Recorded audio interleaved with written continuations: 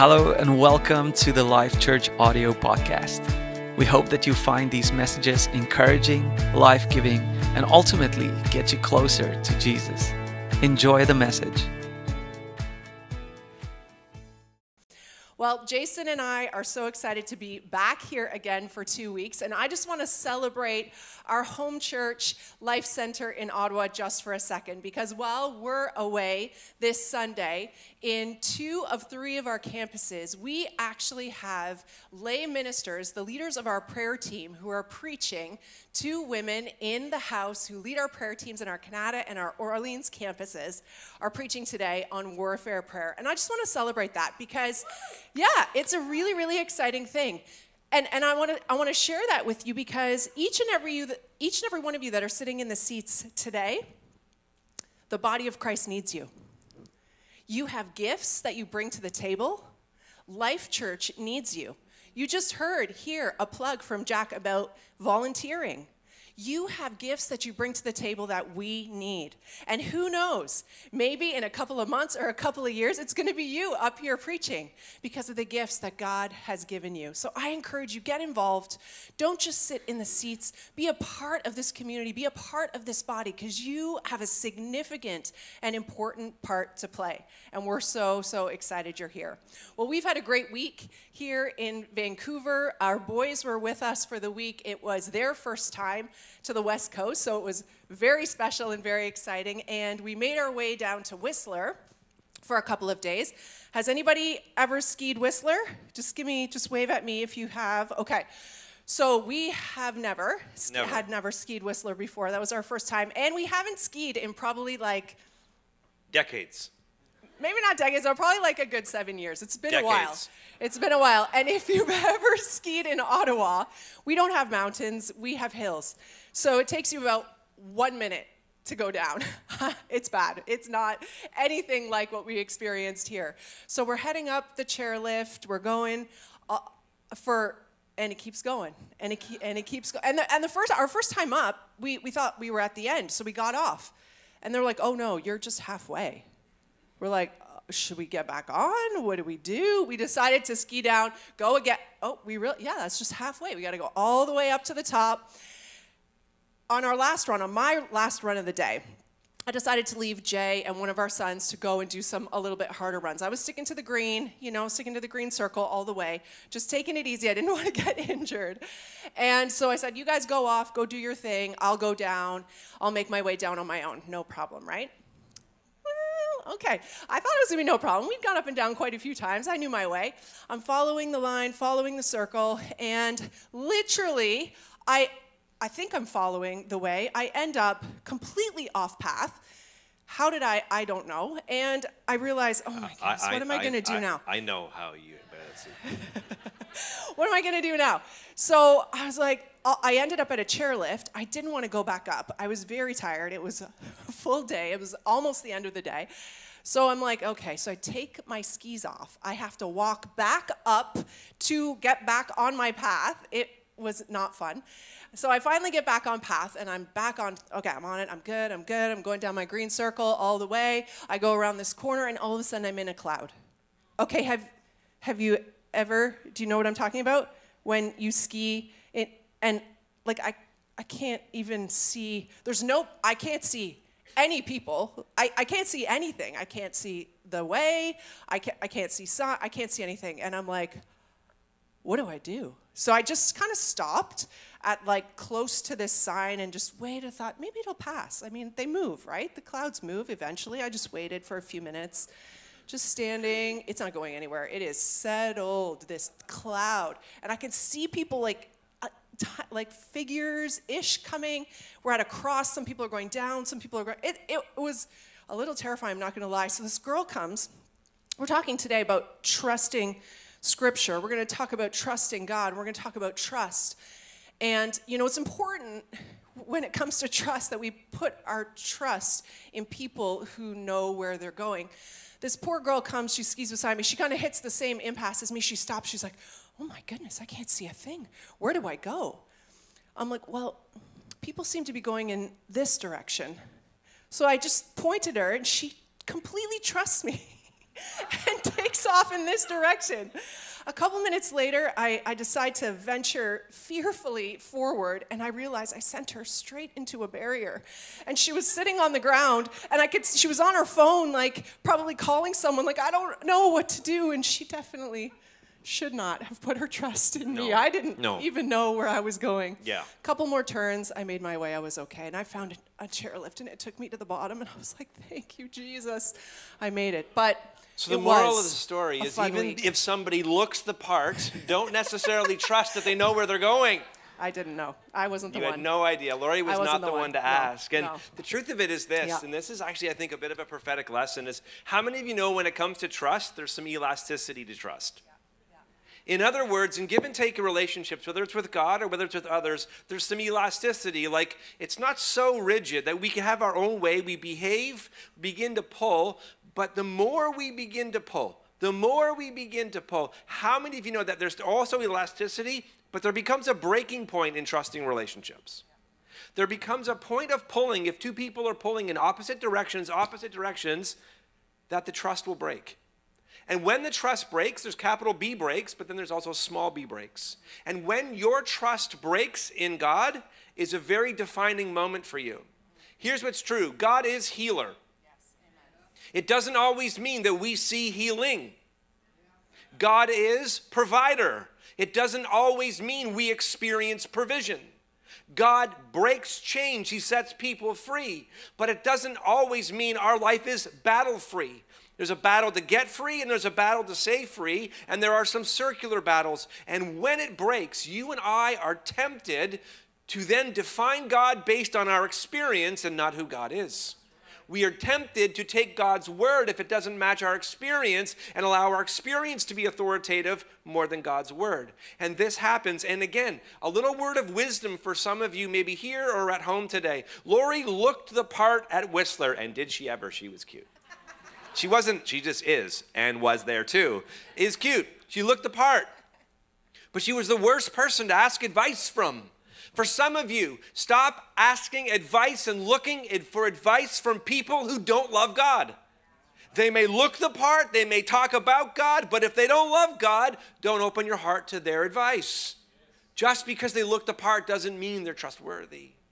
And so in the context of what it makes some followers of Jesus more resilient, last week we spoke about how loving Jesus is an invitation from him, then a direction for us. And today we want to talk about your trust in the Bible, in scriptures. Because when love is healthy, it leads to confidence. It leads to a rooted trust. Every one of us has both trust and mistrust in our stories.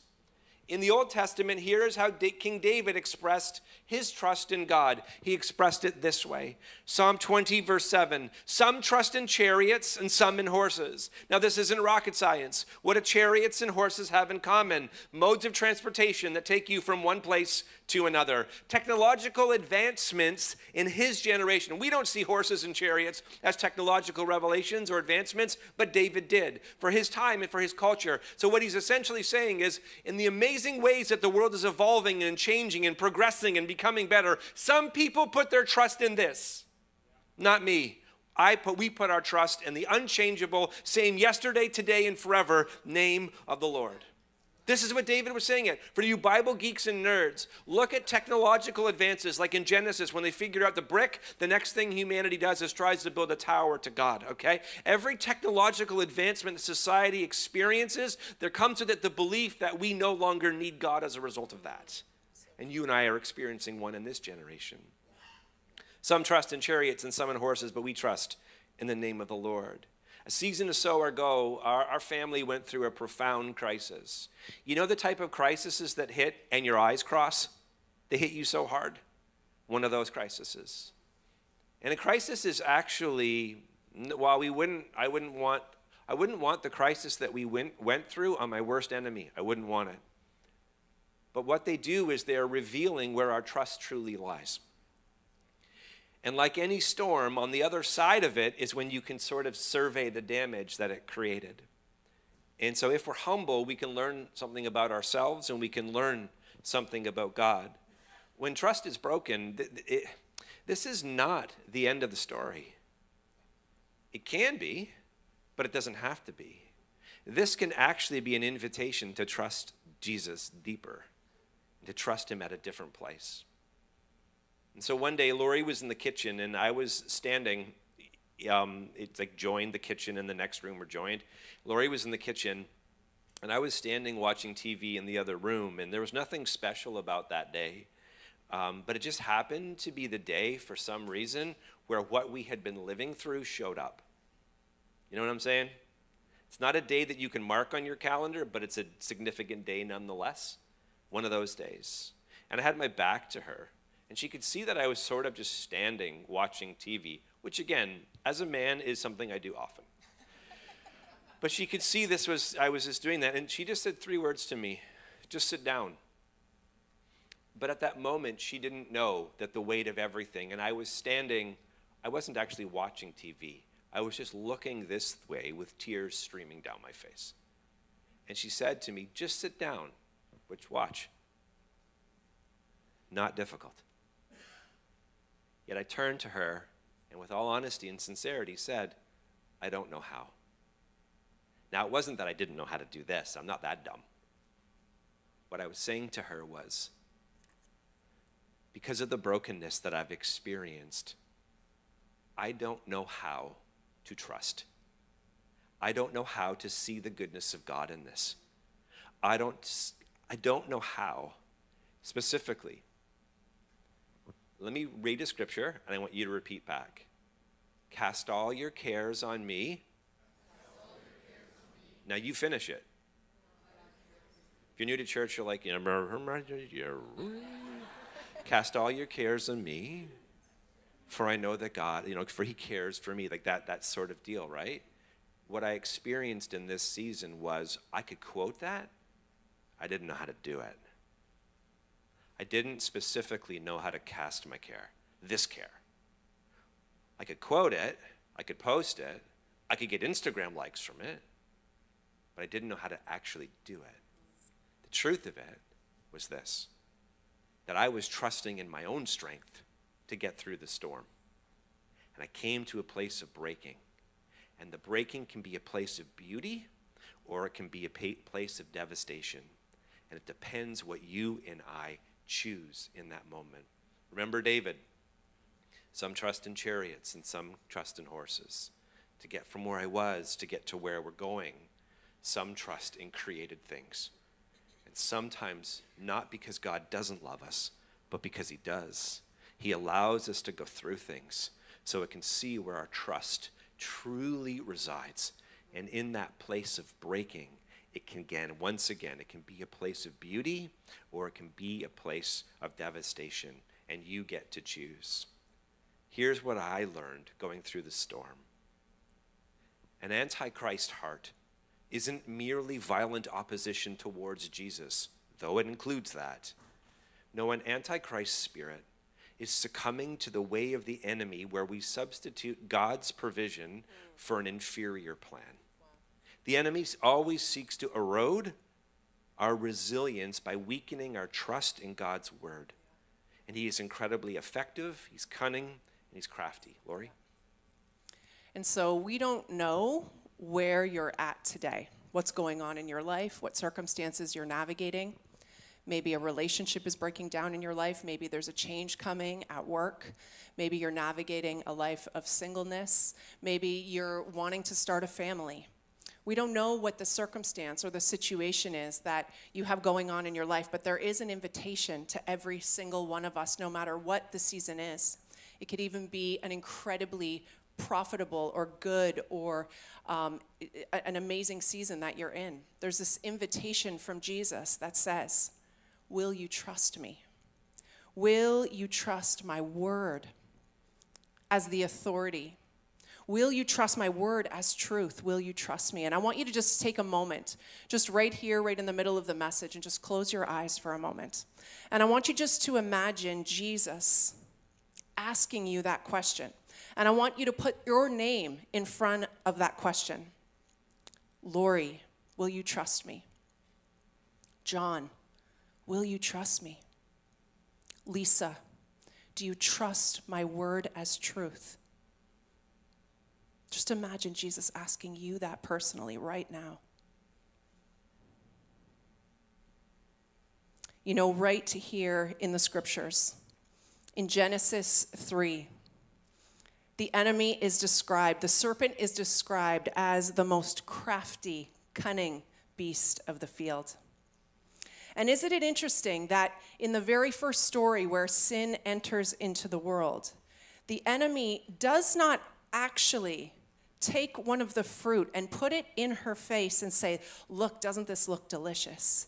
Eat this fruit, Eve. Eat it. Look how good it looks. He doesn't actually tell her directly to eat the fruit. No.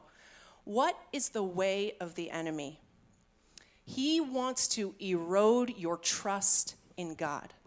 He wants to erode your trust in his character. He wants to erode your trust in his word, because he knows that if he can erode your trust in your relationship with God, you will fall into temptation.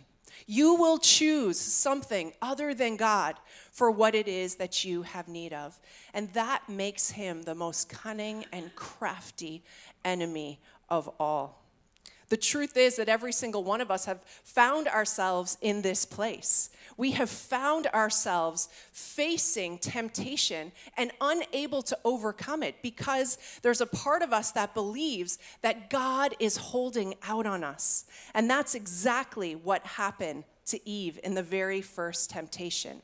You see, there's a powerful truth in Scripture that spiritual authority only comes through submission, but we don't love this. We don't love this idea of submission because it requires us to lay down the things we want, the things we desire, the ways we want to accomplish things, and actually submit to the fullness of God's word, to the authority of God's word, to what God asks us to do. And that is not easy. No, we would rather be like Eve and get caught up in this idea of what we are missing out on. I want you to just to look in the Bible at what exactly happened. Listen to what the serpent says to Eve in the garden. He says, "Did God really say that you shall not eat of any tree in the garden?"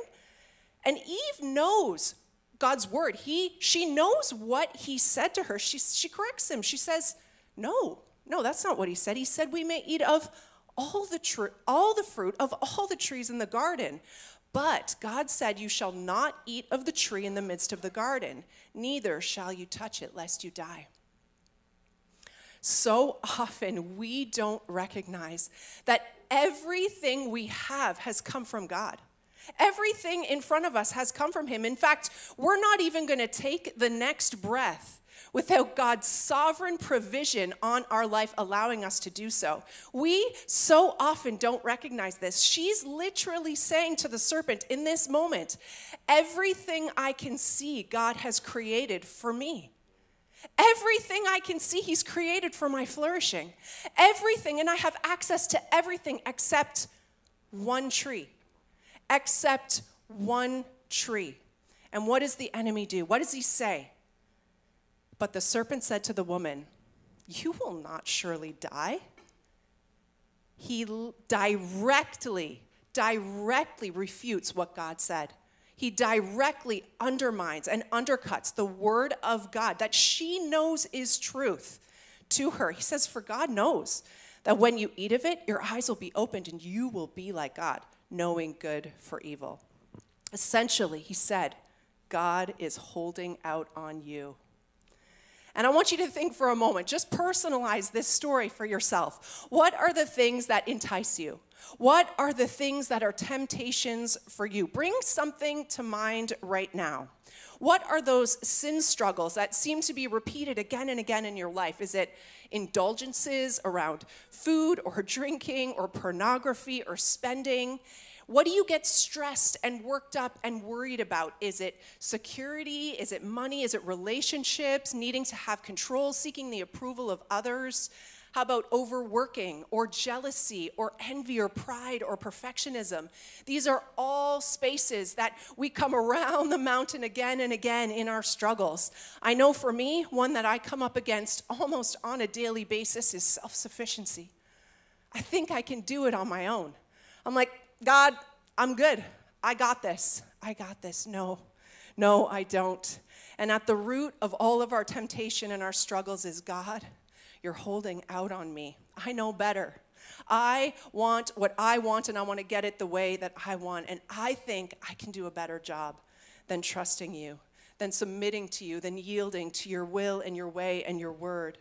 And when we contrast this story with Jesus in Matthew chapter 4, where he's tempted, where we see that Eve falls short, where you and I fall short every time, Jesus remains resilient. And he does not waver because he puts his trust in his Father, even when it's hard. You see, the enemy, when he's tempting Jesus, he provides him with three different alternatives, all that would have removed his suffering on the cross. And you remember when Jesus was in the Garden of Gethsemane, he prayed to the point of dripping blood. I mean, he was in utter anguish saying, Father, if there's any other way, please take this cup from me, but not my will, but yours be done. He did not want to go to the cross. That was going to be the most difficult thing he would ever do. And here was Satan offering him alternatives, ideas of ways that he did not have to go through that suffering. And yet every single time Jesus anchors himself into the truth, and he trusts in Scripture, and he uses it as a weapon to fight against the temptation of the enemy. Maybe you know the story in Matthew chapter 4. What does Jesus say to the enemy? He says, "It is written." In verse 7, he says it again. It is written. And again, with the final temptation, he says, "Begone, Satan, for," let me hear it, "it is written." Now, what can make knowing the word of God complicated is the devil also knows God's word. And he quotes the Bible. And he will use the scriptures to bring deception to us. And we see this in this very story. In Matthew 4, verse 5, the devil says back to Jesus, "For it is written, he will command his angels concerning you." But let's remember how the scriptures describe our enemy. He is a liar. He is the father of lies. There is actually no truth in him. Everything out of his mouth is a lie. And yet again, we fall prey to these lies again and again and again.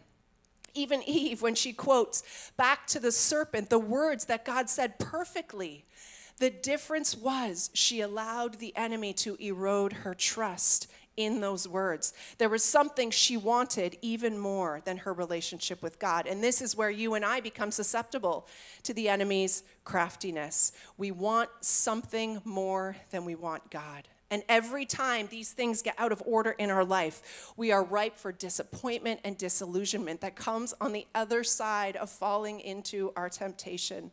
Because all of the things that we could have in this world, and every time that we fall again and again, it can never truly satisfy the true longing of our heart and our soul. And so the question is, how do we discern this? You see, resilient followers of Jesus don't only know and quote and use the Bible. They're part of a robust local church, a body, living out their faith, one with another, under the authority of Scripture.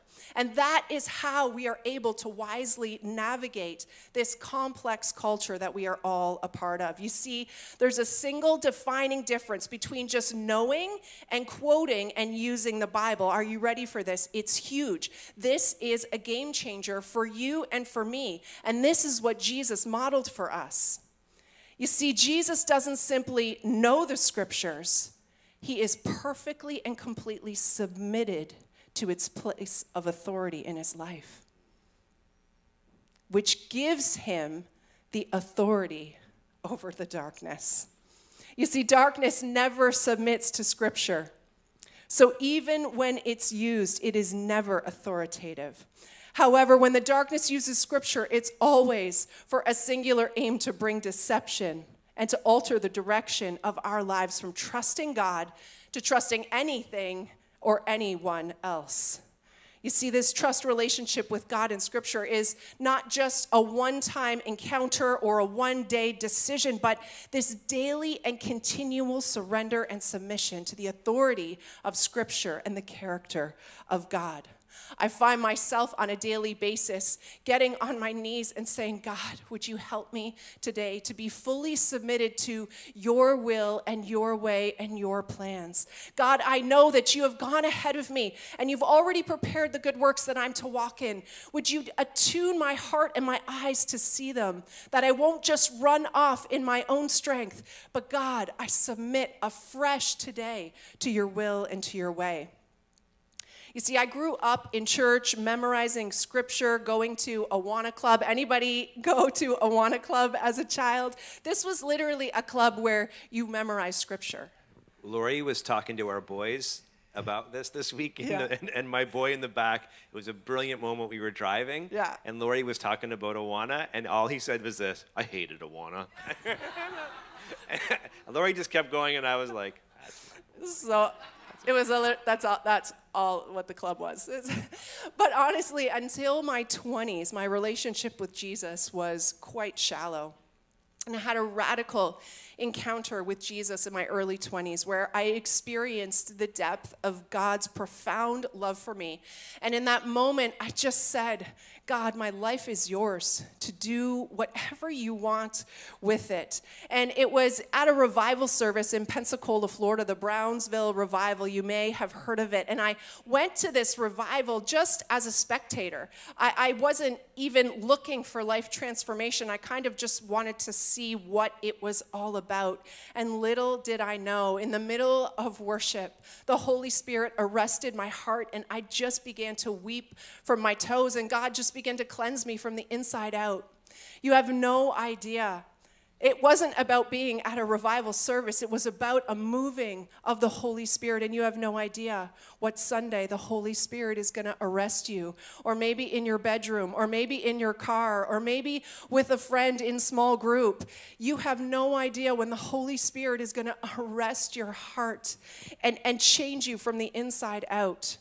And this launched me into a decade of trying to learn as much as I could about God and His Word. I went to Bible school, and I just loved reading the scriptures and books and going to Bible studies in small groups. I had this insatiable hunger for the Word of God and for knowledge. I just wanted to know God, and I wanted to know the Bible, and I wanted to know myself and my purpose. And in the midst of all of this, the invitation kept coming, Lori, will you trust me? Lori, will you trust the authority of my word over everything else? And after that came a decade in my 30s of sort of taking all of this knowledge that I had gained and wanting to put it into something. I wanted to begin to do for God as much as I could.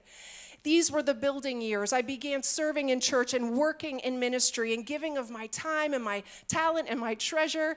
And alongside our incredible team at Life Center, God has used Jason and I to grow our church from one service in one location to 5 services across 3 locations. We run a Bible school, our Heart Conference, Heart Strong Discipleship, where we're discipling people on a daily basis in God's Word. We have a food bank, a podcast, and yet in the midst of all of that, this invitation comes again and again, Lori, will you trust me? Will you trust my word as authority over your life? Lori, did you do all of that or did I? Is it mine? Lori, will you lay it down? Will you trust me over all of what you have done? And now in my 40s, I'm sensing this even deeper invitation of surrender and trust, as though the decades of learning and then the decades of doing has created this hunger inside of me for something I cannot find simply through knowledge and simply through working harder. There's this invitation that's coming to go deeper into the presence of God and intimacy with Jesus, to encounter and experience His presence in a deep, soul-filled place. And this is requiring the most trust of all, because I actually feel like God is saying, will you lay down what you know? Will you lay down all that you have done and let me go deep into your being? Because I want to be with you.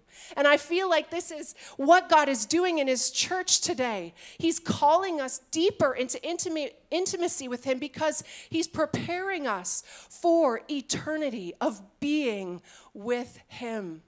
And this is exactly what Jesus modeled for us. He modeled oneness with his Father, complete reliance and dependency, complete obedience and surrender. And this is the place where all that we have learned and all that we have done come together under the fullness of the authority over darkness. This is the place where our trust deepens and we become resilient in our following Jesus. That's really good. That's really, really good. Wilbur Smith says this: all lasting moves of God, whether it's individual, whether it's personal, or whether it's corporate, have their genesis in restoring the Word of God to its rightful place of prominence. A revival which does not rest solidly upon the Word of God will ultimately either fade out because there is no foundation of divine truth, continually refreshing it, or it will run into dangerous and sensational emotionalism, which after it is past will make those who have been the subjects of such an experience dry and indifferent to the things of God, at times more easily accessible than ever to the inroads of Satan himself. Men recognize, or humanity recognize, something about the Word of God as divine. When it is preached, humanity knows that they are hearing the Word of God, and nothing less will arouse a nation sunk in selfishness, self-satisfaction, and godlessness. It is the restoration of God's words to its place of providence. But here's what I've discovered in my life, which probably you have in yours as well, is this: truth isn't removed as much as it is replaced. Truth isn't removed, it's just replaced by something else. And where do you find this whole progression? Genesis chapter 3. Where do you find it in every single human's story from Genesis chapter 3 till today? Same place. The enemy comes and he's crafty. Again, it's not to remove your trust in God. It's just to replace your trust in something less authoritative, something inferior. For me, when I was going through the storm, I didn't realize that my trust was shifting from God into myself. And it came to a place of profound breaking to actually, again, realize, there's a problem here. Self-reliancy, reliance on my own intellect, which is not that great, mind you, but reliance on my own intellect or my emotional capacity or my vision or my knowledge or my understanding or my way to communicate or my way to lead or my way to love. No. All of those things are good things. Here's the truth. Lori talked about temptation and sin. You can become just as lost by good things as you can by technically bad things. They can actually lead to self-reliance, and I didn't realize that. And it took a place of breaking to realize, something's wrong. Did you know that God did the very same thing at our church? We were swimming along just fine, doing what we wanted to do, feeling we were walking in a way, but somewhere along the way, we began to chase somebody else's vision rather than God's vision for our house. And here's what God did in love. God allowed us to go long enough to a place where warning bells clicked, where it was kind of like that past no more moment. It hits this place. It hits this place where God actually in love will bring you to a place of brokenness to be able to say, this is a defining moment for you. This is a defining season for you. This is a deciding season in your heart and in your life.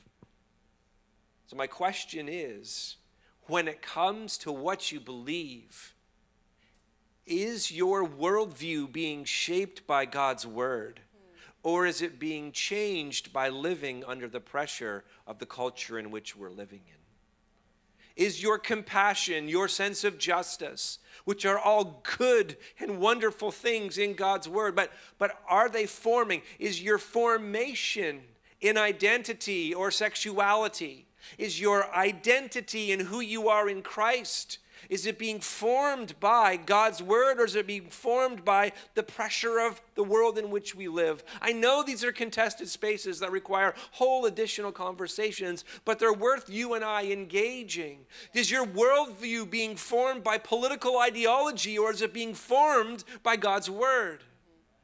Is your worldview, the way in which you and I view the world, is it increasingly becoming us and them? Or is it actually this beautiful place of there is God and then there is us, and Lord, we need more of you. And my friends that don't know you, they need to meet you. And my friends that have met you, they need more of you. So all of us are in a place of dependency upon you. This great humility and hunger for God. Here is what the data shows. Is disciples that are resilient. Imperfectly, yes. Imperfectly, yes. I hurt my little hand there, right there. Is it bleeding? Go get me a Band-Aid. No. 100% of disciples who are resilient, they trust God's word when it comes to their lives. When it comes to the truth about what life is, they trust God's word. I didn't say they like it. How many of you have read the Bible? Can I see your hands, please? How many of you have found something in there you don't like? Can I see your hands, please? If you don't put your hand up, you is lying. You're lying. There's things in there you're like, really? Here's the thing, though. The Bible isn't a buffet. You don't get to pick and choose. It's a cohesive story. It's kind of like when you meet someone that you fall in love with. It's not a buffet. You don't get to pick and choose what you like about someone. Like, hey, I think we could be really great if you change these 9 things. If someone says that to you, my advice to you is run. Just run. Just run. I one time had somebody in their 20s, and not because they're in their 20s they said this. That's just part of the story. I'm not putting you down. I'm just saying that's just part of the story. They were a male, so they were dumb, and they were in their 20s, which is just part of the story. And they said to me this, hey, I heard of dating this girl. I think she could be the one. I think she's amazing. One challenge, Pastor Jay, just one challenge. I think she needs to lose about 20 pounds. This man had the gall to say this to me. So I put my fist back. I laid hands on him the best way I knew how. And after he got off the floor, I didn't punch him. But I said to him in honesty, I said, can we just have a mentoring moment here? And he's like, yeah, sure. There's not one thing that's the problem. You is the problem. You're not ready to be in a relationship with another human being, period. Like you have a massive problem. I regret to inform you this gentleman is still single, but he left the church, so... hopefully he didn't make it all the way out to BC, though, but if he's in another province, God bless him. But 100% of disciples who follow Jesus, they trust God's word. You know how you can begin to see, and trust me, we love to say, like, I love God's word, but I just don't like his church. Man, it doesn't work that way. Like, I love God's word, but I just don't like his body. Well, yeah, you know what? Like, if you start smack talking Lori, I'm going to be like, yeah, okay, well, that's fair. That's honest criticism. Hey, that's a little over the line, and we're going to have an issue. Loved ones, be careful how you speak about his bride. Yeah. It's his bride. Yeah. And I know we got a lot of spots and wrinkles, but it's still his bride. Yeah. And he is still working to conform those things out. So disciples who are resilient have a deep trust in God's word. You know how you can begin to see resiliency drop? They stop coming to church. And their resiliency drops by about 50%. 50%. And then it drops from 100% to 8%. Of disciples whose faith becomes deconstructed happens in the contested space of trusting God's word, being engaged within a local church, and following in the way of Jesus. 3 things: trusting God's word, engaging in their local church, and then actively for themselves engaging in spiritual formation. Those 3 things become replaced by something that is inferior, that is worldly, and their faith becomes deconstructed. Are your beliefs about life being formed by God's word or by pressure from the culture in which we live? Here's a tip for all of us, though. Because how many of you know that we can help people or we can hinder people? Like I don't even agree with everything I've preached today. Like we change our minds often, right? That was a joke, by the way. That was just a little joke. Just a little joke. Some of you are like, oh, really? You don't? That was like, well, you should have prepared a little bit more because, you know, you knew you were speaking this week. That was just a little joke. But I tell you, sometimes I listen to what I preached like 10 years ago and I'm like, who was what? Here's a little tip for all of us. Ready? If the Bible is silent, keep silent on a subject. If the Bible whispers like it's there once, whisper. But where the Bible shouts, shout. Amen. And don't mix up those things. When we speak where the Bible is silent, or we shout where we should whisper, we can cause others to grow unsure if they can trust God's word. I'll give you a quick example, and then I'm going to close and turn it to Lori. Parents in the room, you value a clean room. Your kid, oh, that is just beautiful.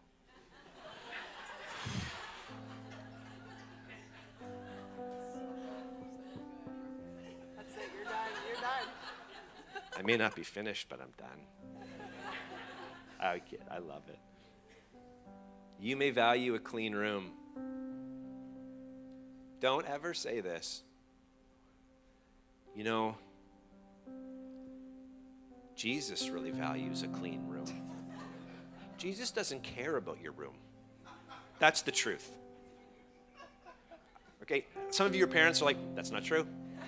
That's not true. I can see it right now. You're like, not in my house.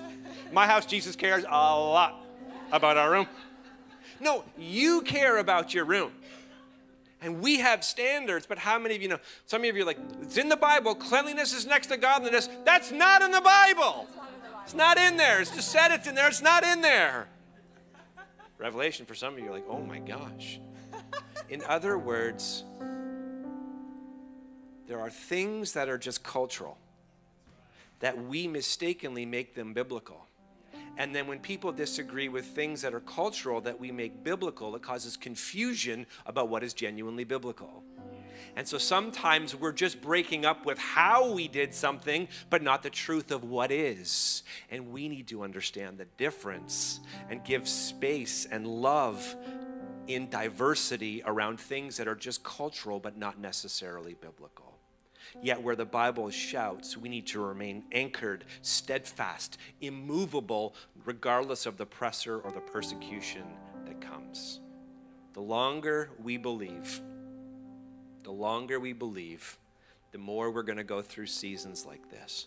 And when you're broken, it's an invitation by God to trust and to see Him do a beautiful work in you, or it leads you to some place that is inferior, and you are empowered because you get to choose because of the goodness of our God. Amen. Amen. All right, I'm just going to invite you to just posture yourself as I read some scriptures. And the worship team can return. Yeah, we're going to close now. We're going to prepare to close. I want to read some scriptures over you because the scriptures talk about the power of scripture. The scriptures actually teach us why we can trust it, why we can trust it as authority over all the other invitations for our trust. And so I just invite you to receive the reading of scripture right into your spirit. Let it even bypass. It's not just about knowledge. Knowledge puffs up. Love builds up. Let it go right into your spirit today. And humbly open your heart to say, God, help me trust you. Help me trust your word as truth. Let's humble ourselves before Him today. The word of God is living and active, sharper than any two-edged sword, piercing to the division of soul and of spirit, of joints and of marrow, and discerning the thoughts and intentions of the heart. Hebrews 4:11. Holy Spirit, discern our thoughts and intentions. Set your minds on things that are above, not on things that are on the earth. Colossians 3, verse 2. Oh, Holy Spirit, set our minds on the things of you. The grass withers, the flower fades, but the word of our God will stand forever. Isaiah 40, verse 8. Do not be conformed to this world, but be transformed by the renewal of your mind. Romans 12, verse 2. We destroy arguments and every lofty opinion raised against the knowledge of God, and take every thought captive to obey Christ. 2 Corinthians 10, 5. whatever is true, whatever is honorable, whatever is just, whatever is pure, whatever is lovely, whatever is commendable, if there's any excellence, if there's anything worthy of praise, think about these things. Philippians 4 verse 8.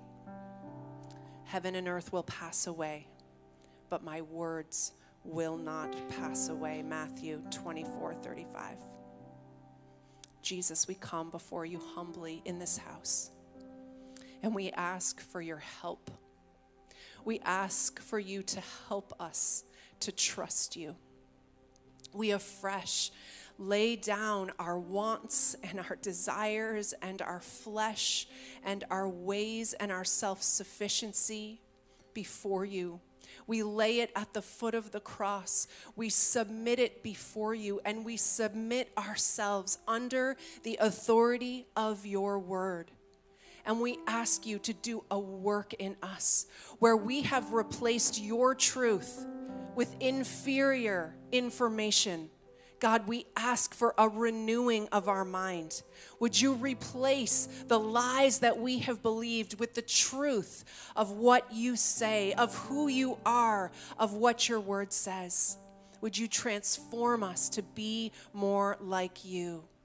And our heart's desire is to follow in your ways, to be like you, Jesus, to be with you, Jesus, as you form us into resilient disciples.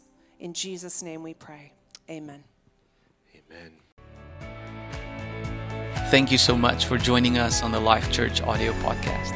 If this message spoke to you, go ahead and share it with your friends and family. And let's get the word of God into the lives of more people out there. For more information about us, go to thisislifechurch.com. And remember that we can make a difference by loving people.